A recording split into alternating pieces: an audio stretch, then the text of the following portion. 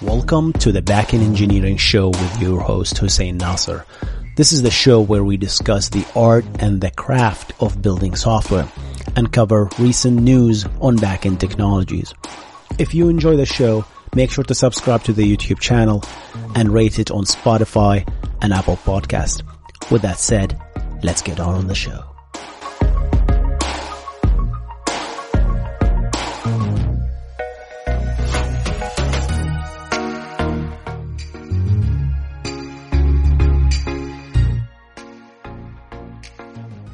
Welcome to the Backend Engineering Show with your host Hussein Nasser, and today's episode is a very interesting one. I have discussed this topic many times in this channel, but every day I gain a little bit more insight that kind of makes me go back and revise my statements in the past.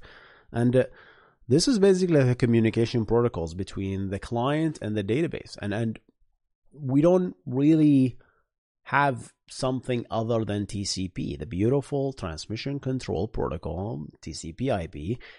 Pretty much all databases eventually use that as a method, as a medium of communication between the client and the database server. And when I say database server, I mean a DBMS, a full-fledged DBMS that supports multi-user features, right? Because a database system by itself can be a standalone engine that has nothing to do, that doesn't have a feature that allows other external clients to connect to it. It could be a single user like Lite, SQLite, and or my RocksDB or LevelsDB, right? It could be like this single instance that you can just instantiate and run right to locally. But in this video, I specifically want to talk about the communication layer between the database and the server. And it's very interesting because it all started with just thick clients wanted to connect to the database directly, right? I built a lot of applications this way back in early 2000s, right? You have a C# Windows app, that's desktop app that connects to a back office database. You are in the same network, or you're behind some sort of a farm, Citrix farm that kind of abstracts away that thing. You remote in and connect things on the back end. But the idea always have been this thick app that the users, desktop app that the users interface with. And then every user would log in, would have an actual database user login that they log in with in the application. So that's why we needed database users log in to begin with. That's always have been the case.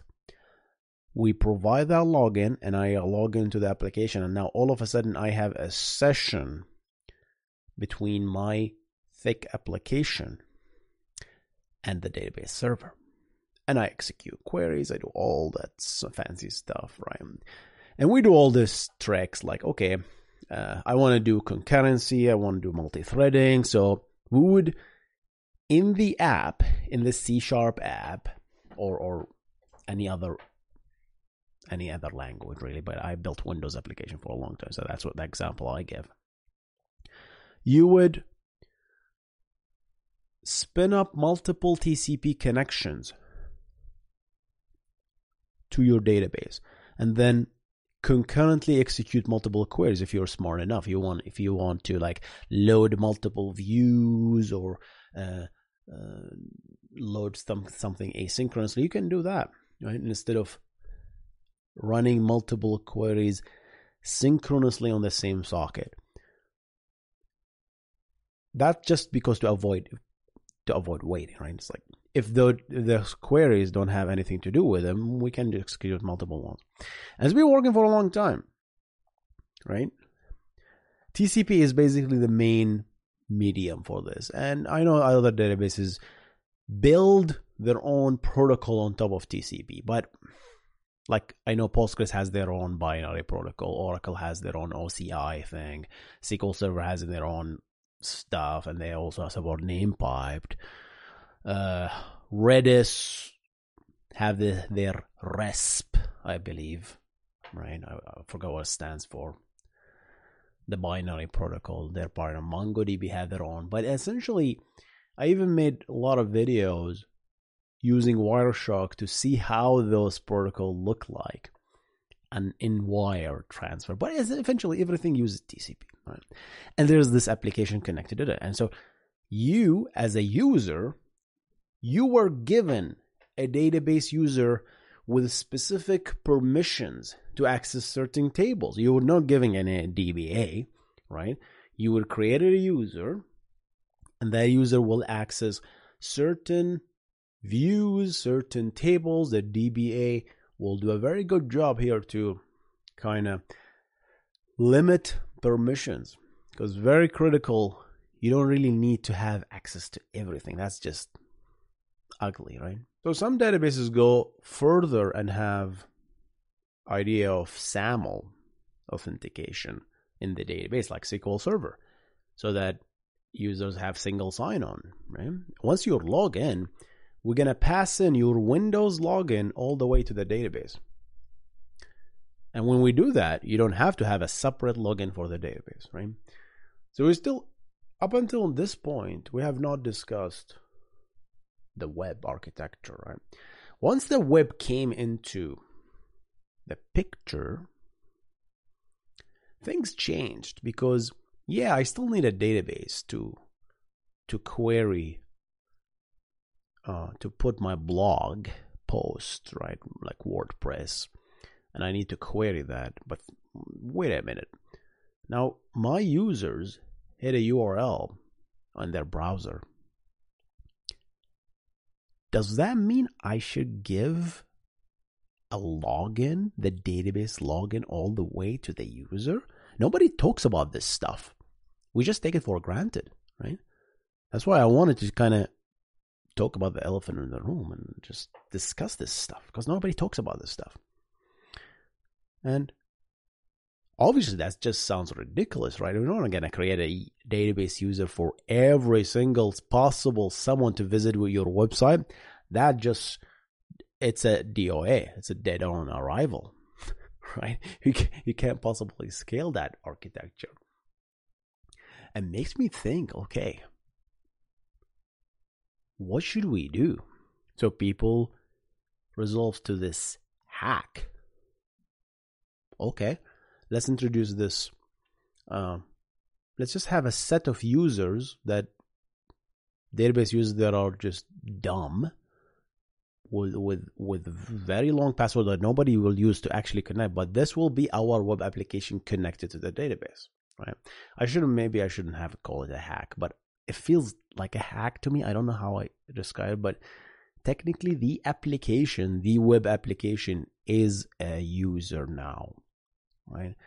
And when I make a GET request to my web application through Express or IIS or Apache, PHP, anything, my web app will turn around and call the database and what it needs to connect, right, to the database. The user doesn't have these credentials, so the database now, the application, have this database credentials baked into it. That's something we never done before. We usually give the user, it was almost like an end-to-end with the thick application model.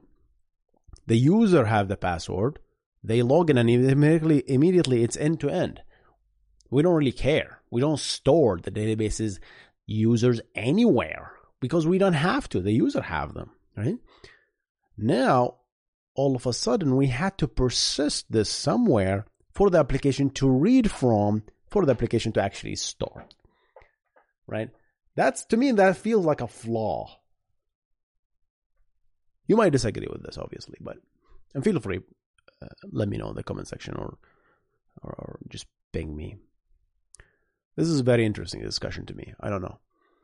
Now, and we see all this kind of hack that happens. Oh, someone pushed the user password accidentally to GitHub and someone got it and they were able to access their databases on the back end, which is terrible, by the way, right?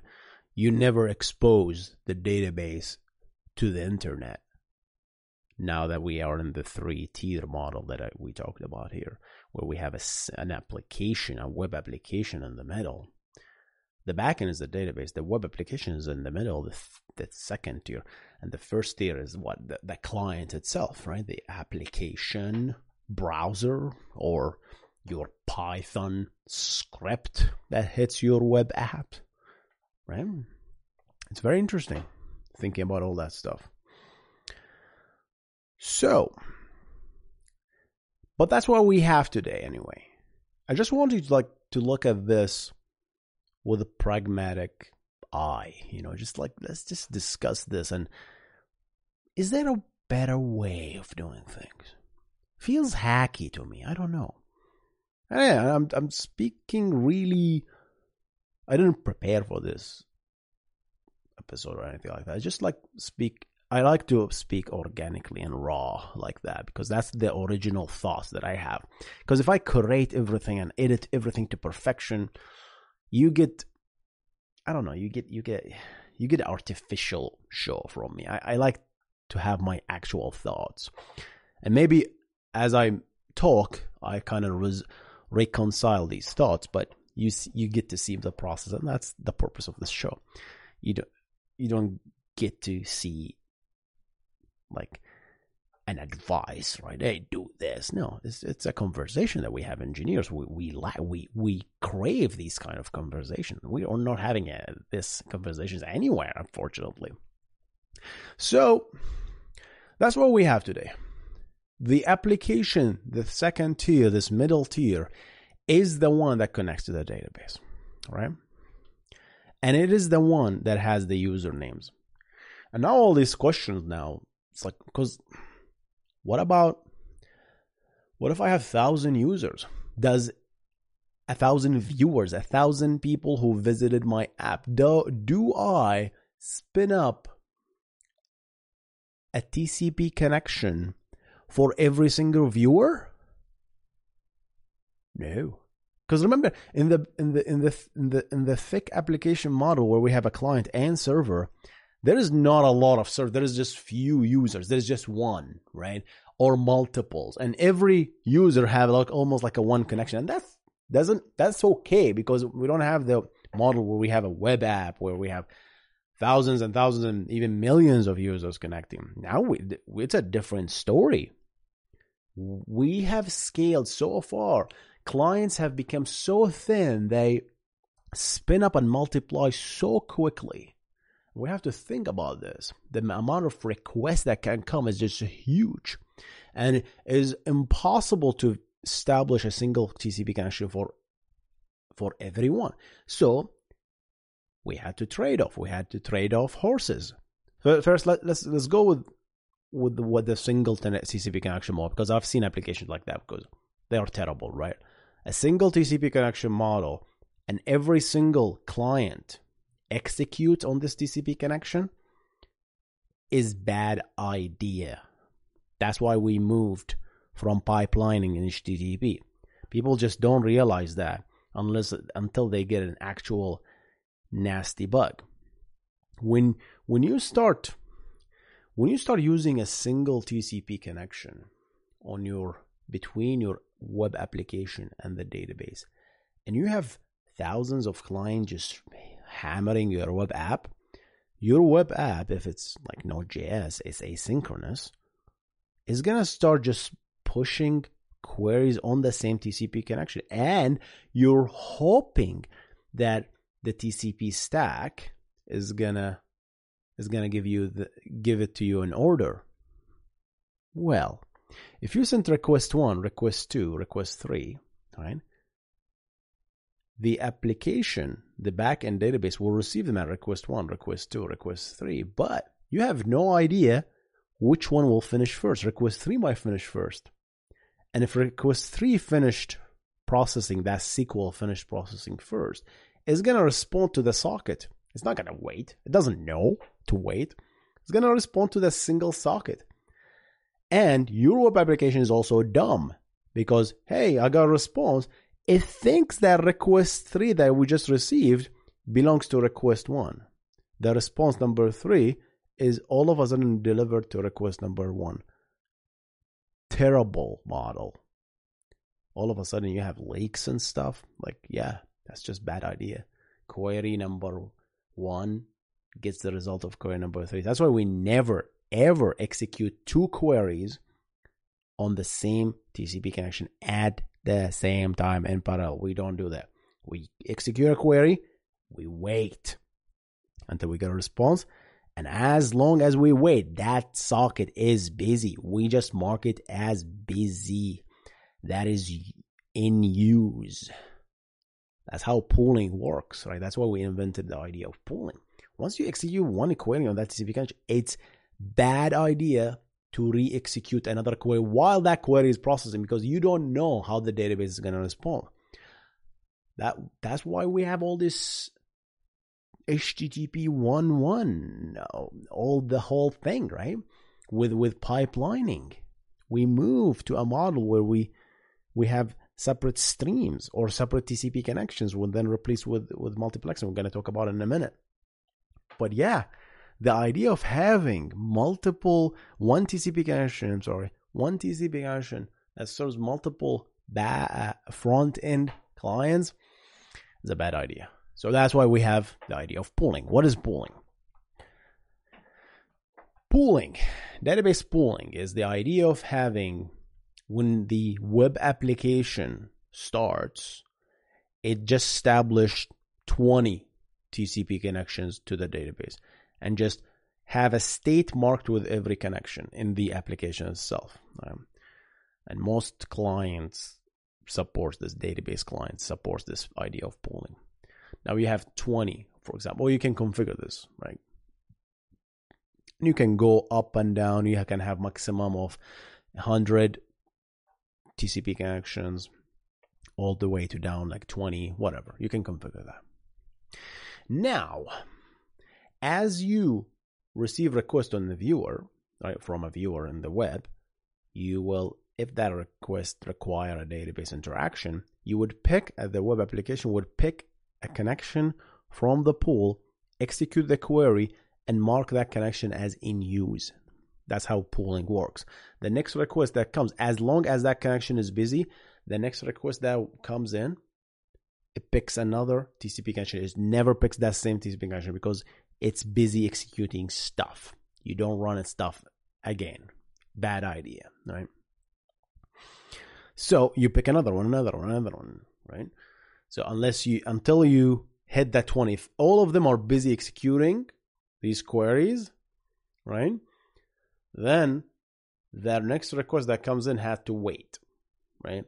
Based on your configuration, you might decide to configure your pooling instance to spin up another TCP connection and then reserve that up, and then you'll play with that, right, up until you reach the maximum. Okay? And if an instance is freed, if a connection is freed, you can then serve a request to that freed extent. That's how pooling essentially works. It's a beautiful design. Okay. However, it's expensive, right? Because now the idea of having pooling, first of all, you have to preheat these connections, because if you preheat them, if you don't preheat these connections, when I say preheat, I mean start them early, right? To avoid the problem of cold start, which serverless applications now suffer from, right? That's one of the major problem in serverless architectures, the cold start, right? How fast can I start up an instance? How fast can I start up this connection? Connections is not fast, right? I gotta establish the TCP handshake, the three-way handshake, and then obviously if you're on a cloud architecture, you're gonna do a TLS because you're gonna encrypt that stuff, right? You don't want to send stuff unencrypted. That's a bad idea, especially in a cloud architecture where where you have this people in your network kind of is almost the same network, and they can't technically sniff it in the physical layer. So you don't want to do that. You have to encrypt stuff in the cloud.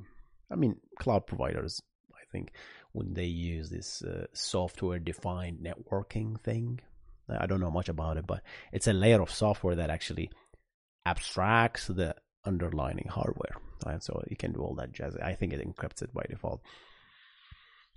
All right. Yeah, the network Chuck have a great video on that, I believe. He interviewed one of Verizon's engineers.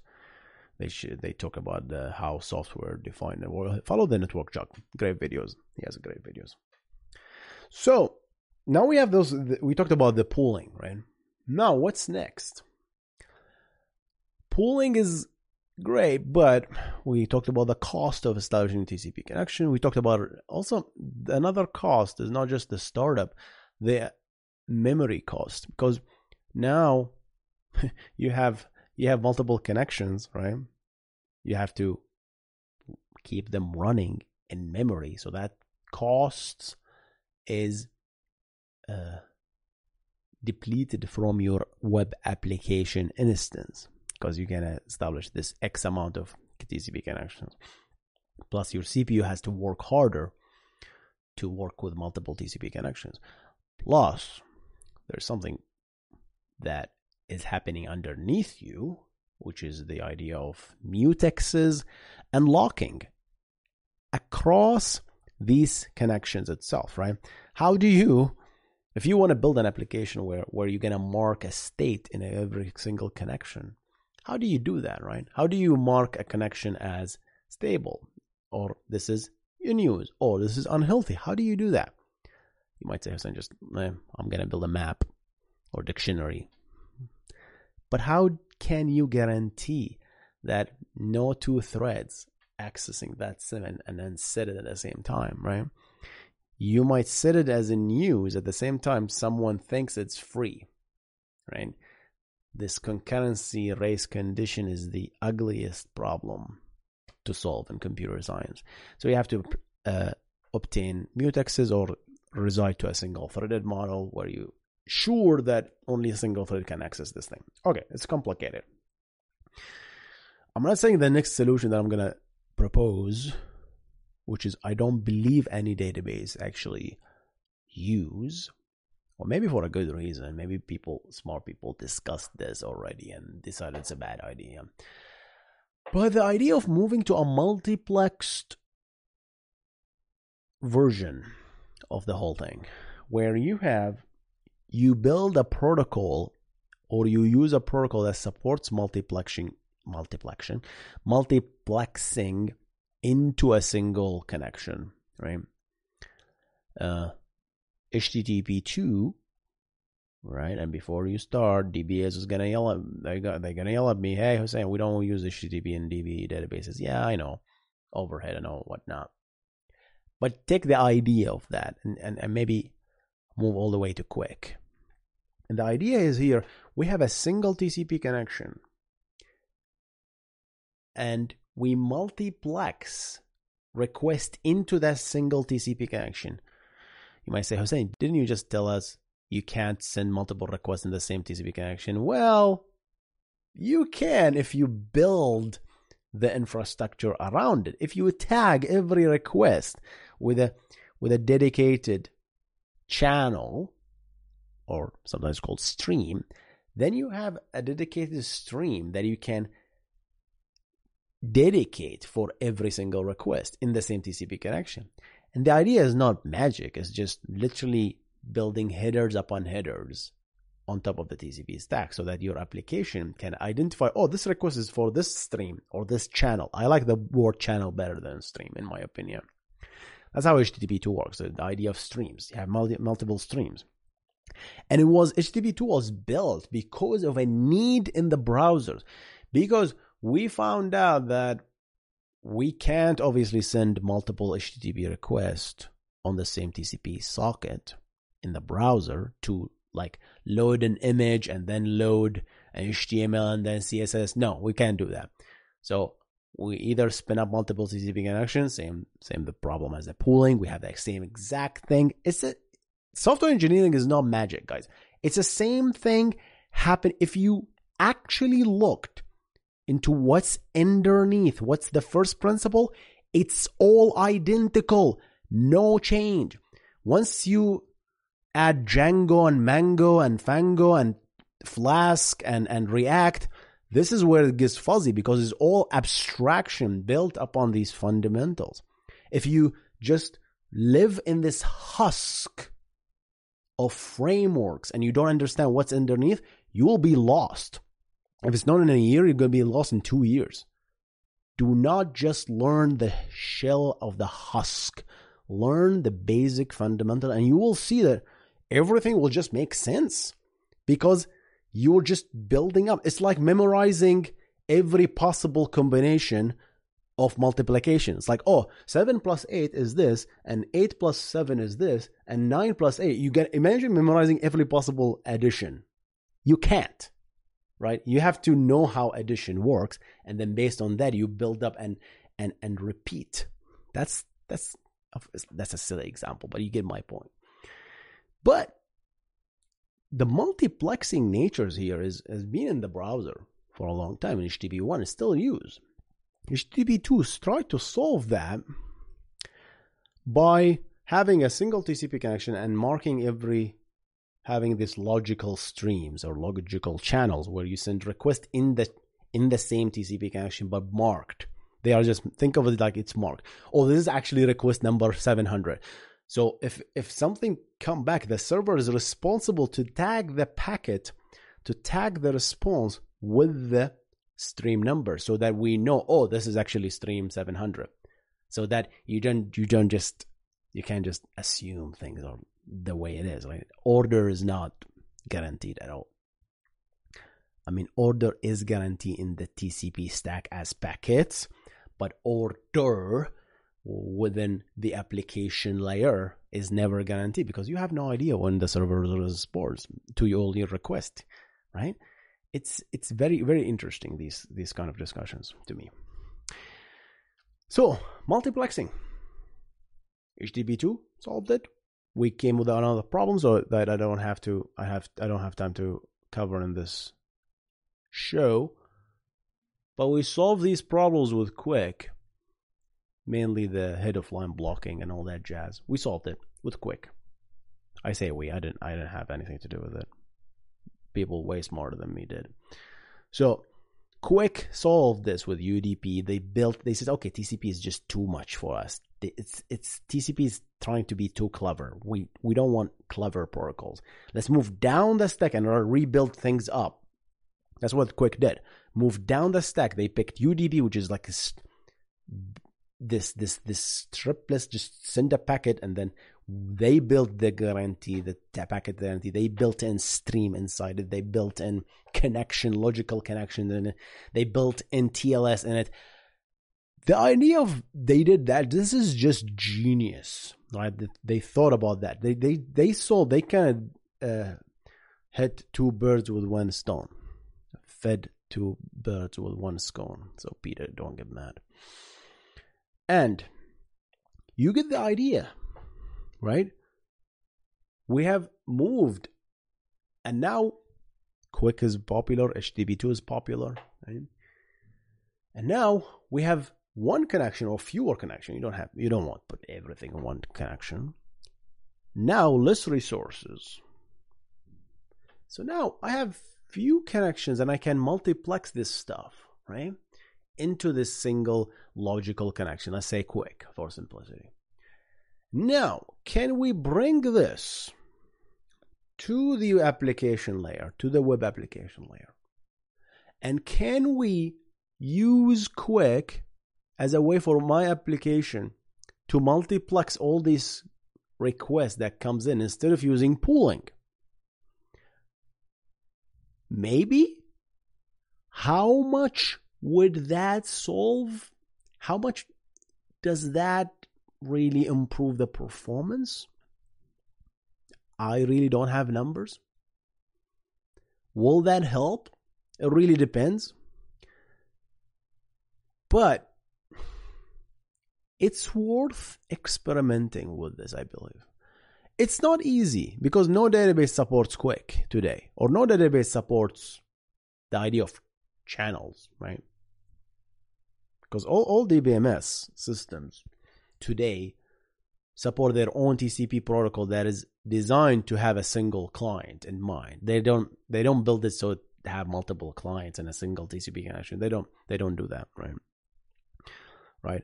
RabbitMQ, for example, they built this with that in mind. They had, okay, yeah, I might have one connection, but I might have multiple channels. I love this design. SSH, same idea.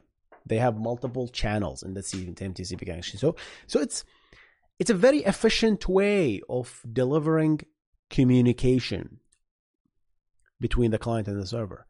And I think it's gonna give us more throughput.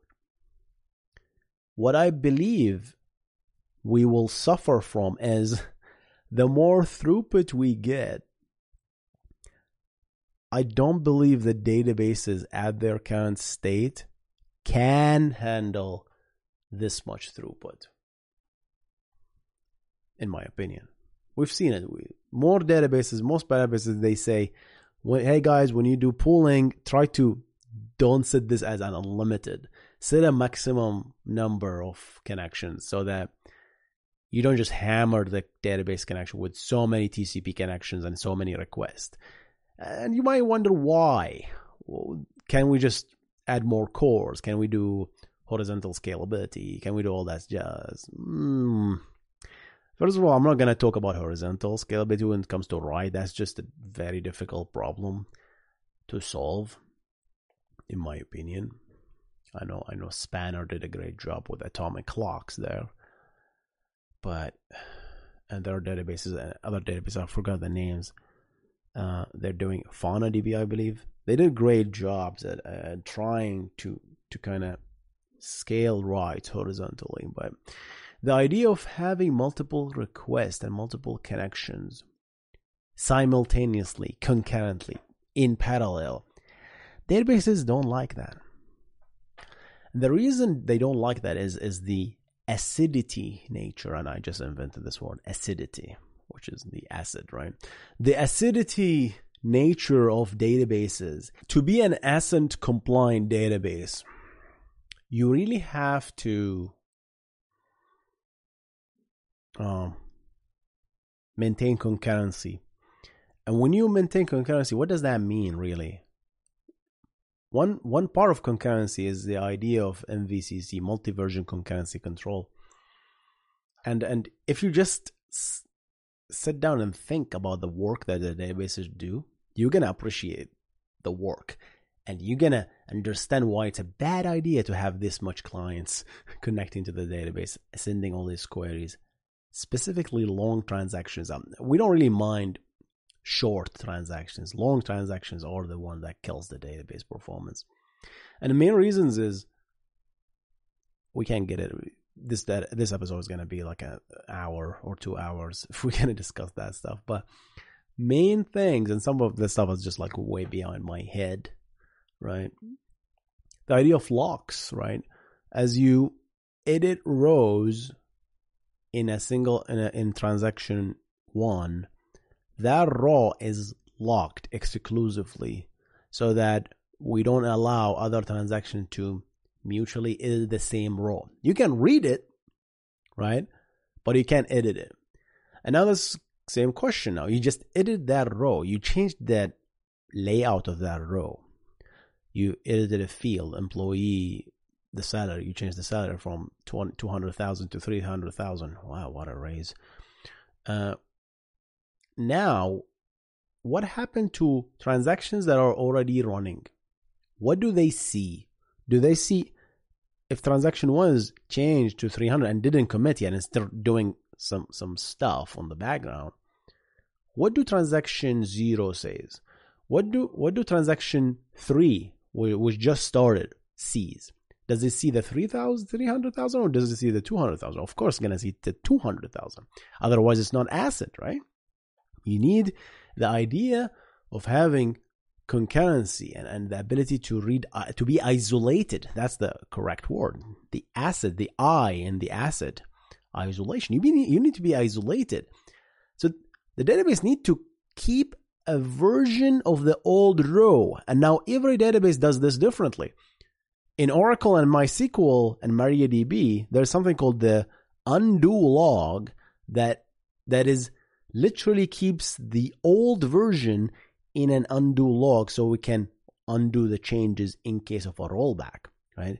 So that means older transactions or newer transactions that have been started after the fact and are still not committed, they need to repack this undo log and apply it to the row in order to see the changes, right? Because these kind of databases like Oracle and MySQL, they change the final representation of the actual row to say it's 300,000, right?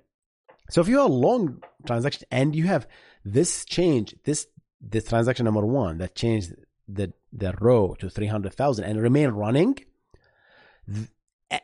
thousands and thousands of new transactions that starts, and every request is a transaction by default, right?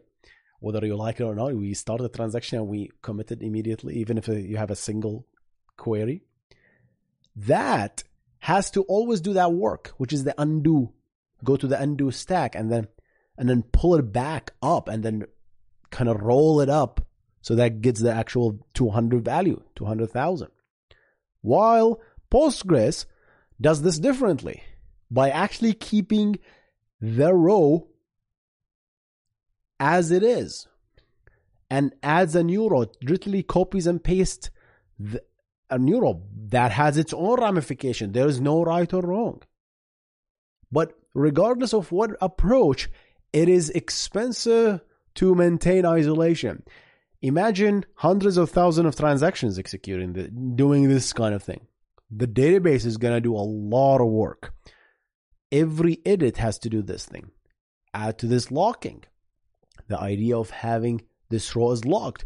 How do you know this row is locked? There is information about the lock itself that the database has to read for you in order to block you.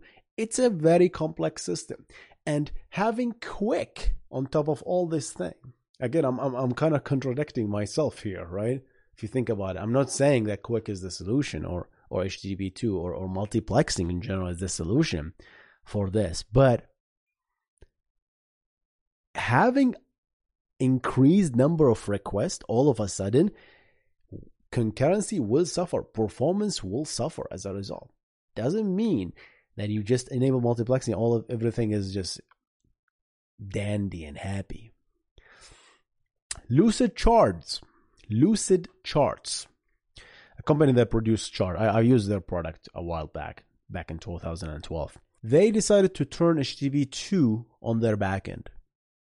And their CPU cores shot to 100%, all of the machines, all of a sudden. And their backing got slower as a fact. Because when they enable HTTP2, they didn't put an upper limit to the maximum number of streams they can multiplex through.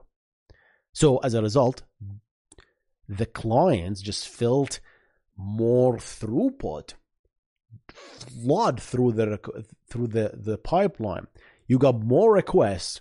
That means more load on the back end. And as a result, the CPU has to work harder to parse the TCP stack at the application level in order to understand that, this request is stream 1, or this request is stream 3, or this response is stream 700. It needs to do work that it didn't have to do before. So I'm going to pass the question back to you guys. Do you think multiplexing is a possible solution for this inefficiency that we have in the backend? Let me know in the comment section below. I'm going to see you in the next one. You guys stay awesome. Goodbye. I want to spend some time to discuss the communication protocols in database systems within the context of the web and the three-tier architecture in general, and how the web and REST and the 3-tier architecture have changed the way we communicate to the database.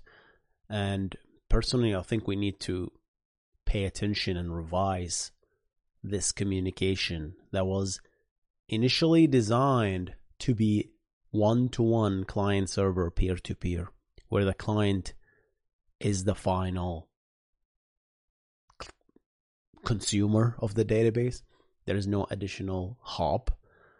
And I wanted to talk through these points that I have in my mind and how multiplexing, the technology of multiplexing in general, with regards to how we have improved the web with multiplexing, with the idea of HTTP2 with SPDY, and then we moved to QUEC as a general purpose protocol, and how, not really how, just does QUEC or does multiplexing help a 3-tier architecture to give you more throughput, less resource consumption on the back end?